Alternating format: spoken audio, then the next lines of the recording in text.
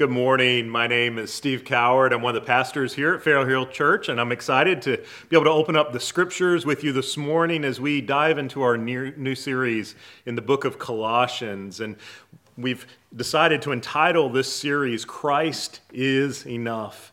As we see throughout the book of Colossians, as we saw from what Pastor Peter read a few minutes ago, how Christ is preeminent. And that's what we will see as we move through this book, and how helpful I think those words, Christ is enough, should be for us, even now in the time that we find ourselves right now. So if you have your Bibles there, your phones, whatever you may have, feel free to open them up to the book of Colossians as we read God's word now.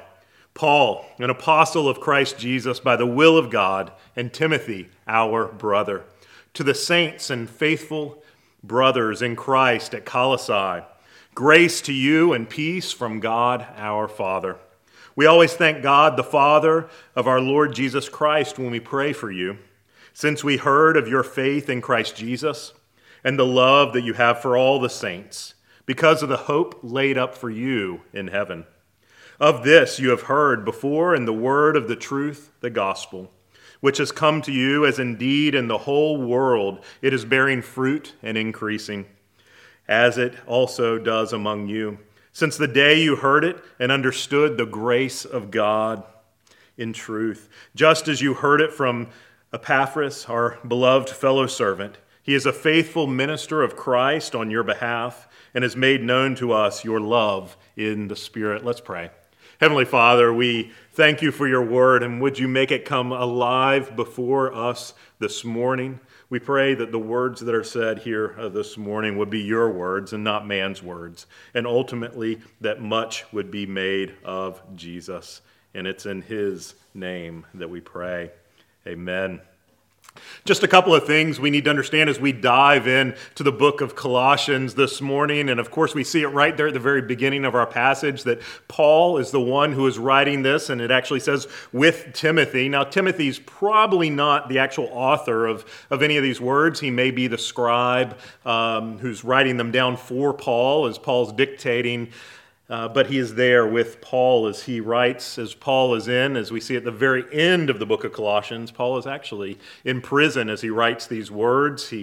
We're not quite sure where. It could be Rome, it could be Ephesus, but regardless, Paul is imprisoned. And one of the unique things about the book of Colossians is that Paul has never actually been to Colossae. He has never actually met these Christians there, and that's why we see towards the end of our passage this morning in verse 7 that Epaphras is the one who had brought the gospel to the Colossians. Likely he had heard Paul preaching the gospel in Ephesus and came to faith there, and then he couldn't help but take that gospel back to Colossae. And so they became believers. Now, why is Paul writing to them? We're not 100% sure, but there seems to have risen some sort of false teaching in Colossae.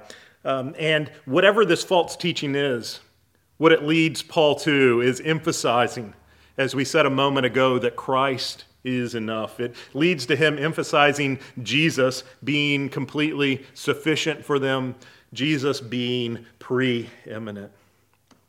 I don't know if you heard, I believe it was last year, a guy by the name of Jay Sprites. He's an African-American guy living in New Jersey, lives in an apartment, doesn't even have a car, but he was interested in kind of researching his heritage, his ancestry, and doing his family tree, and he kept coming to all sorts of ends. So finally he did one of those DNA tests.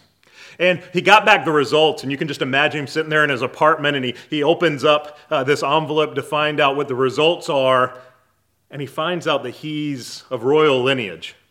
He finds out that he is actually a prince.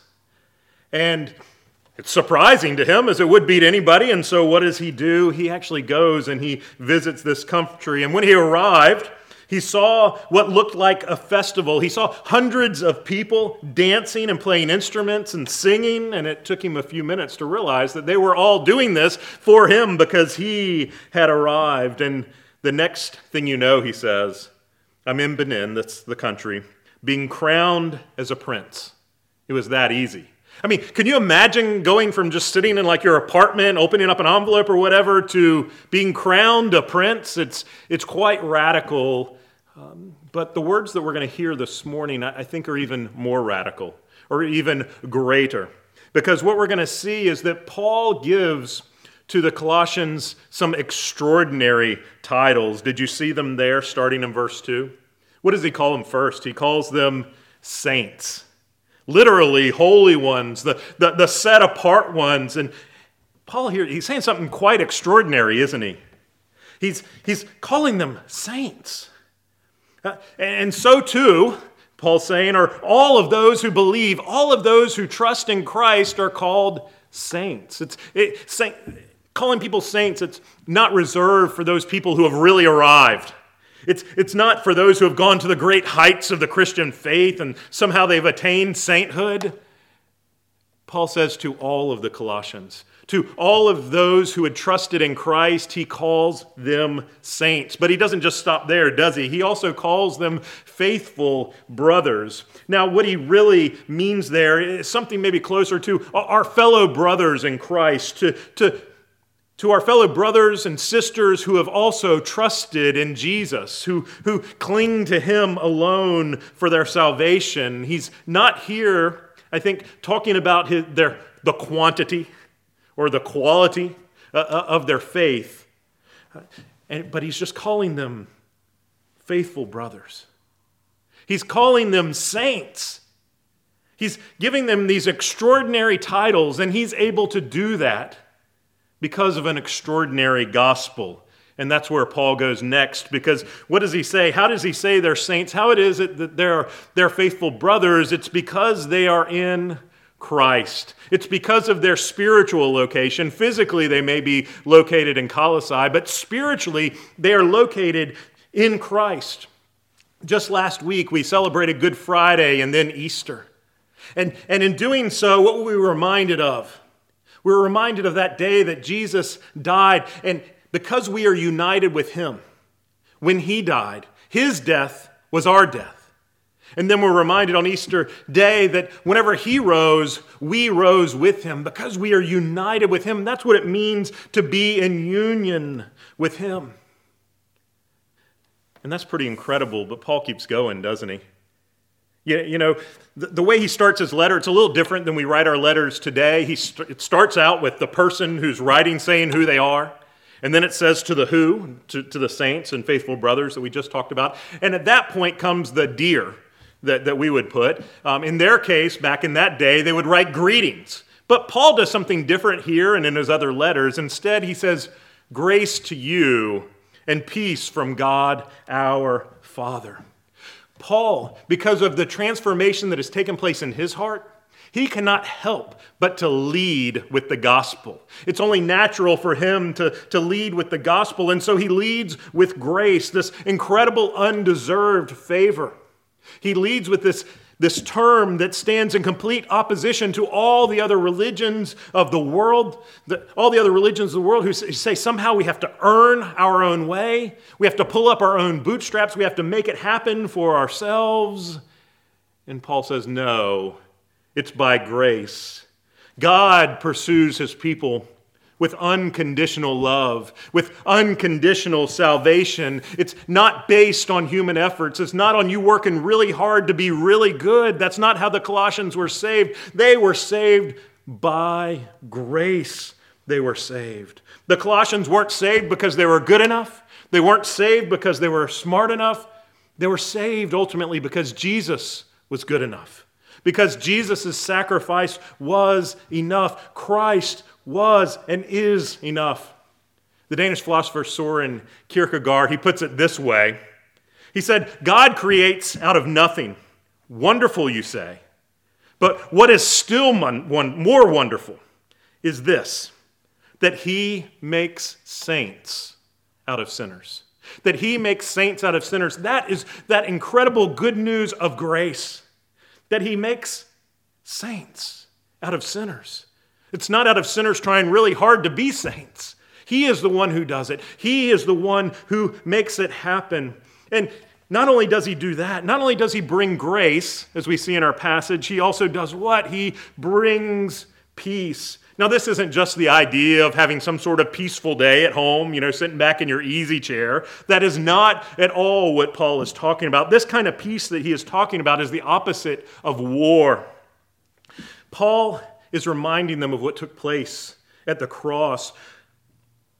And I think we had it read just a moment ago, what Paul says down in verse 21 of Colossians chapter 1. And you, who were once alienated, who were once hostile in mind, doing evil deeds. He says, we were once enemies. We were once enemies, but, verse 20, peace was brought. Christ brought peace by his blood. And so Paul comes leading with the gospel. He comes leading with grace, with peace, because of that union that we have in Christ. You and I, we must begin to grasp that the words that Paul said to the Colossians can be said of us as well. We need to understand that these extraordinary titles that Paul gives to the Colossians can also be given to us and are for us. We need to understand that this extraordinary gospel is for us as well. We too are given extraordinary titles because of an extraordinary gospel. We are given those titles, you and I, even as you sit at home right now, probably still in your PJs, even as you sit at home on your sofa, even as you've probably been, maybe some of you with younger families like my own are probably struggling with trying to keep everyone situated on the sofa and stop talking and fighting and all those things. You know what he calls you? Do you know what your title is right now? It is saint. It is faithful brothers and sisters right now. But we struggle to comprehend that, don't we? It's hard to grasp, but that can really be true of us. It's hard to grasp that this extraordinary grace and peace is really ours. Because just as those other world religions, they're all after works and trying to pull themselves up, that's the natural bent of our heart, isn't it? It's our natural inclination of our hearts to try to find a way to earn our own way. We naturally rebel against grace. I remember a few Christmases ago, my family, we always travel on Christmas Day. So we inevitably go out to eat on Christmas. And so we're always trying to find a restaurant and somewhere that happens to be open. And so this one Christmas, we find ourselves at Denny's. And I was very excited about having Christmas dinner at Denny's. But we got to the end of the meal, and then the waitress came and she told us that another family who had just checked out had paid for our dinner. That was incredible mercy and grace that was shown to us, completely undeserved, nothing that we had earned. But you know what we did with that? We immediately thought, well, we've got to do something. Okay, do we need to pay for another family's dinner? We couldn't just accept the grace that was lavished on us. We thought, okay, this was done for us. Now we have to do, it's like we suddenly have to start doing what? Doing our own works, pulling ourselves up by our bootstraps.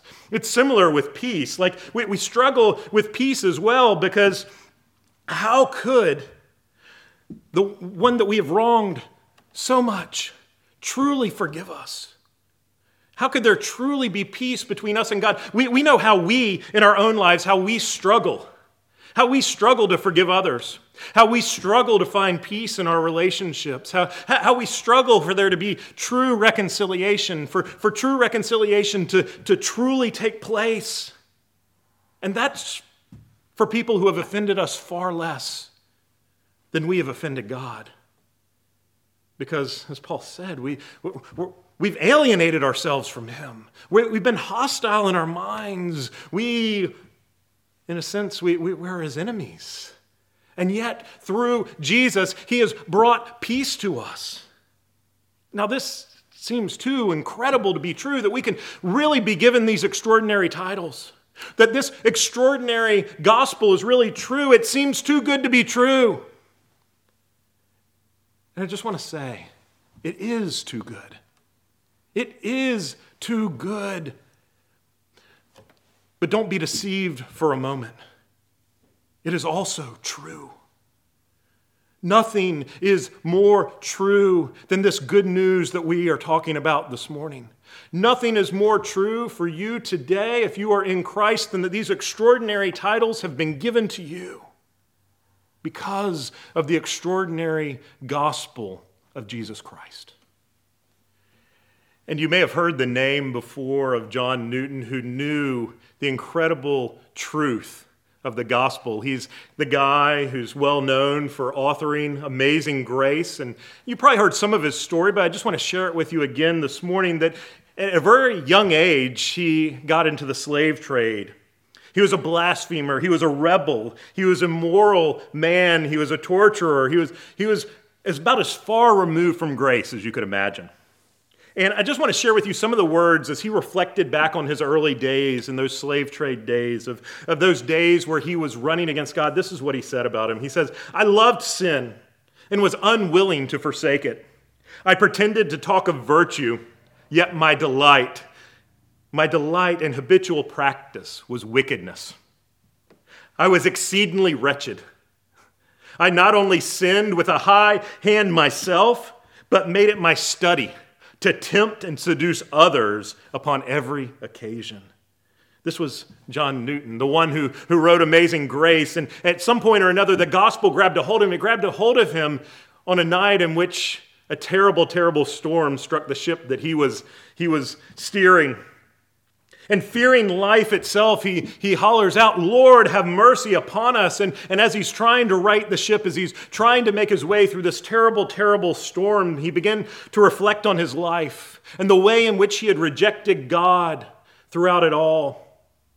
And he began to think of his shortcomings, that it was too much, that there's any way that he could ever be forgiven. And he said this, he said, "I began to think of Jesus, whom I had so often derided, of his life and his death, for sins not his own, but for those who in their distress should put their trust in him." And as he looked back on his life, it's that moment, that was the moment of his conversion, that was the moment that he first believed. The moment he first believed. And after that, there was a dramatic change that he began to experience in his life as many of the things began to change about him, of the way he interacted with others. He got better at cussing. That didn't sound quite right. But anyway, I think you get the point of what I'm talking about. He got better. Things were better in his life, but even though things got better, there was a problem. He went back out multiple times on slave ships. Even after he became a believer, his heart was changing. Things were, in a sense, getting better. But he still had a long ways to go. He hadn't arrived, and he, in fact, never would. On that tombstone in that graveyard of that church where he finally ended up serving as a pastor, his tombstone says this: "John Newton, pastor, once an infidel and libertine, a servant of slavers in Africa, was by the rich mercy of our Lord and Savior Jesus Christ preserved, restored, pardoned, and appointed to preach the faith he had long labored to destroy. He was once the enemy, and he had been made a friend. He had been granted those incredible, extraordinary titles of saint and faithful brothers because of the extraordinary gospel. And as a result of that, his life began to change. It didn't change immediately. He went back out on slave ship multiple times, but then later he helps lead the fight against the slave trade as he grew up and matured. In a similar way, Paul, in our passage here, in verse 3, where does he go? He begins to thank God for the Colossians. Why? Verse 4, "Since we heard of your faith in Christ Jesus." He's heard of their faith. Their faith has grown to such a point that he's hearing reports about it. It's not because he's gone there and he's seen it. He's hearing it from others that their faith is growing, that the Colossians, who used to put their faith in themselves, like we're all tempted to do, or putting their faith in the things of this world, had begun to put their faith more and more into Christ. And it was changing so much that word of it was getting back to Paul. Their faith was growing. Paul, here in our passage, he's thanking God for the way in which the Colossians are growing, how they're growing in their faith, in their love, in their hope. These are all three marks of Christians, of the things and the areas in which we're to grow in, and he begins to thank God for them first as we said, for their faith. But then also he thanks God for their love. Galatians 5:6, Paul puts it this way: "For in Christ Jesus neither circumcision nor uncircumcision counts for anything, but only faith working through love." Out of this growth of their faith in Christ, what naturally flows but love? Love that you have for all the saints in verse 4. And in verse 8, the way that they've shown their love in the Spirit. Their love for others is growing as a result of their faith, as a result of them being in Christ, as a result of the incredible grace and peace that has come to them in their Savior. They're able to love others because, as John said, what? We love because he first loved us. They understood and were beginning to comprehend Jesus' love for them, and therefore they were loving Jesus, and they were loving God and couldn't help but then to also show love to others. In a similar way, John Newton did too, right? As he matured in his faith, his love for others began to grow to the place where he began to move against and preach against the slave trade, that thing that he had once partaken in. He was now opposed to and showed love to others through it and couldn't help but do so. You see, when we love others, our love for Jesus shows. When you love others, when you love those around you, even your brothers and sisters, even your neighbors, your coworkers, whoever they be, when you love others, your love for Jesus shows. It shows how much you and I, how much the Colossians in this case, really understand the magnitude of God's love towards us. That while we are unlovely, which we often are, aren't we? He still has set his love upon us. Even, as we spoke a few minutes ago, even while we're enemies, he has set his love upon us. Even while we're hostile in our minds, he has set his love upon us. It's extraordinary. And it's lavish love that he has laid upon us. And as a result, we can't help but begin to love others. We grow in our faith. We grow in our love, and we also grow in our hope. Charles Spurgeon put it this way. He says, those in the world, those of the world, those who aren't believers, they put their hopes in riches, hopes in fame. They put their hope in a long life, in domestic peace, in pleasure, in a whole range of hope that is within the compass of the eye, in the things that they can see. They put their things in hope in the things that they can see. But the believer, the Christian, their hope has passed beyond the sphere of sight. Our hope is put in things that we cannot see. Our hope is put ultimately in Jesus, the one who is enough. And as a result of understanding the gospel, our faith grows. Our love grows. Our hope grows. And you see how Paul says it in verse 6, that the gospel, what is it doing? It's bearing its fruit, and it's increasing. You see, the Colossians were changing because of the gospel, because they couldn't help but change as they began to understand the extraordinary titles they had been given because of the extraordinary gospels. They were changing because Jesus was at work in their hearts.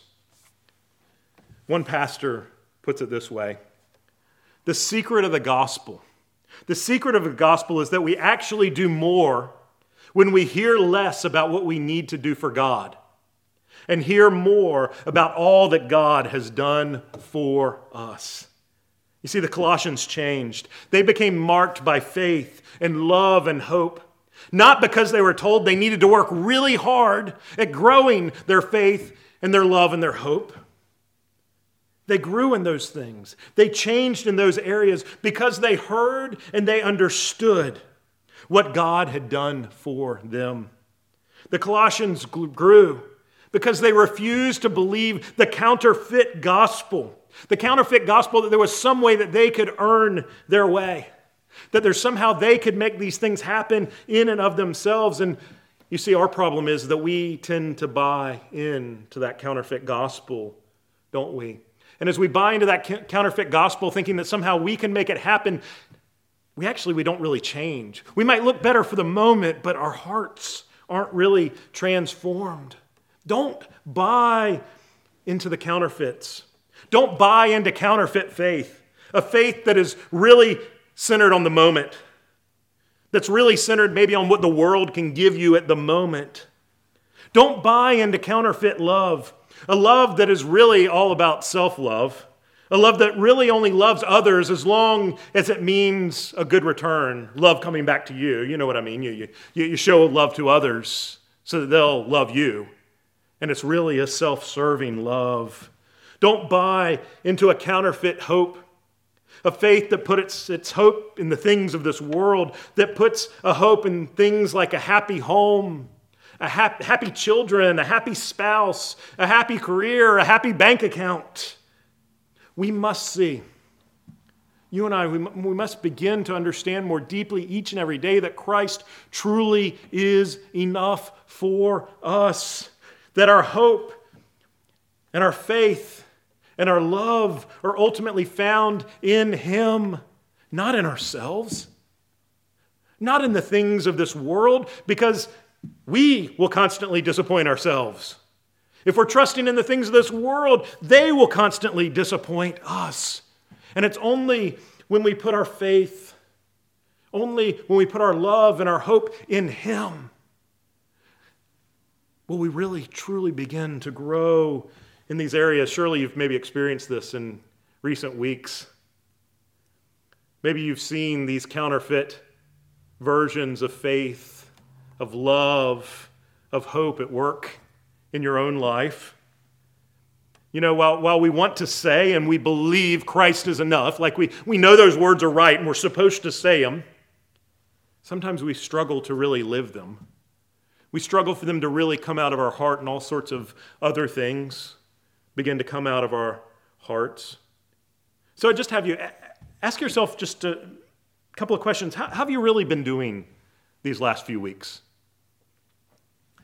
Just think with me for a moment. Look at when you've gotten angry. And it's likely there you'll see the counterfeit gospel at work in your life. As you've gotten angry, what is it that's made you angry? What is it that set you off? Likely it's something coming in between you and that objective, whatever it is that you were hoping for, whatever it is you were putting your love in, whatever it is you were putting your faith in at the moment, and something comes in between you and you get angry. Maybe look at what it is that's made you sad and depressed, and likely you'll find it there.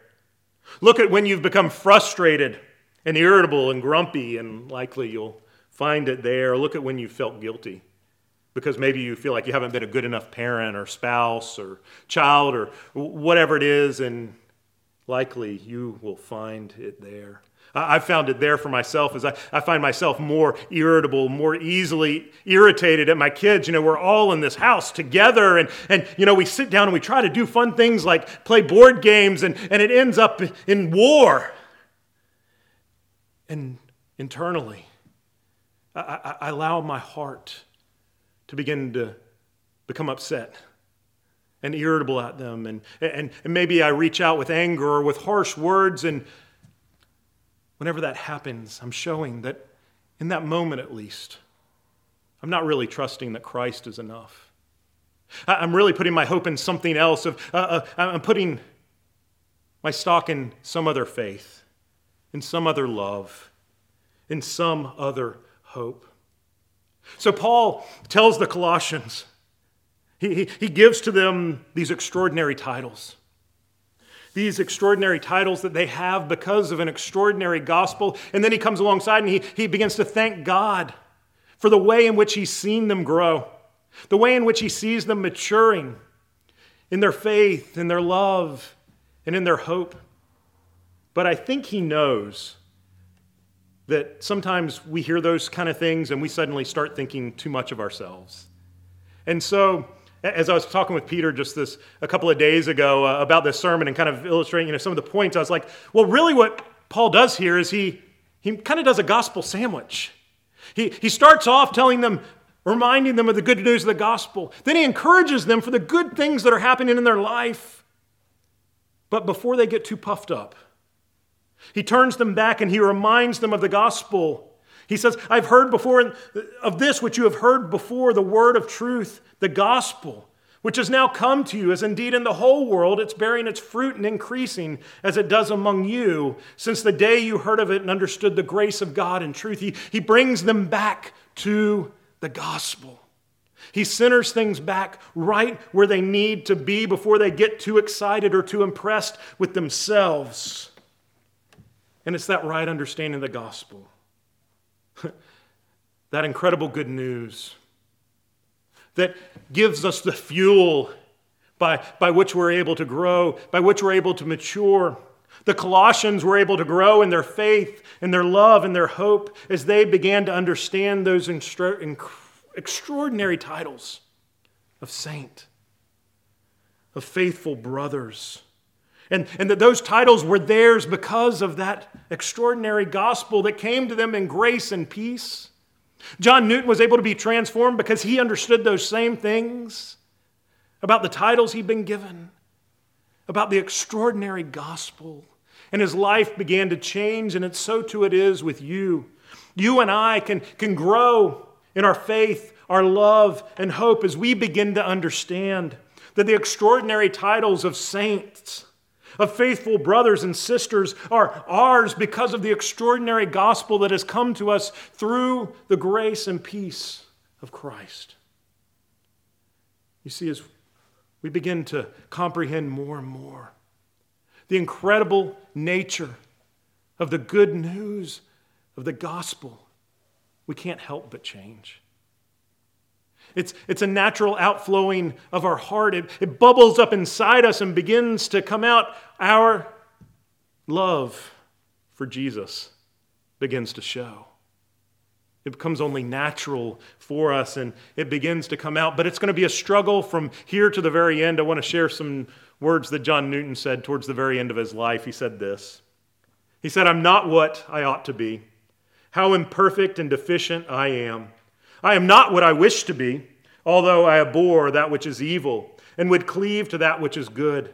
I am not what I hope to be, but soon I shall put off mortality and with it all sin. Though I'm not what I ought to be, nor what I wish to be, nor yet what I hope to be, I can truly say I'm not what I once was, a slave to sin and Satan. I can heartily join with the apostle and acknowledge that by the grace of God, I am who I am. You and I, we need to wrestle with similar words in our own life, understanding the radical implications of the gospel, the radical implications of the fact that Christ is enough. That we don't need to go chasing after all these other things, all of these false faiths, all of these false loves, all of these false hopes. We need to run and cling ultimately to Jesus. Do you believe it? Let's pray. Father, we thank you for your word. We pray that you would transform us through it. That your gospel would work itself so deeply into our hearts that it would begin to show. That just as you transform the Colossians, we trust that you are at work, transforming us more and more into the image of your Son. And we thank you and pray that you would continue this radical work in our hearts. We thank you for allowing us to worship you today together in this way. We pray all this in the matchless name of Jesus. Amen. Now hear this blessing from the scriptures, from Paul's own words in Colossians to us as we go about the rest of our day, as we go into the rest of our week before us. And whatever you do in word or deed, do everything in the name of the Lord Jesus, giving thanks to God the Father through him. Amen. I hope you all have a great and blessed week, and we look forward to seeing you next Sunday. God bless.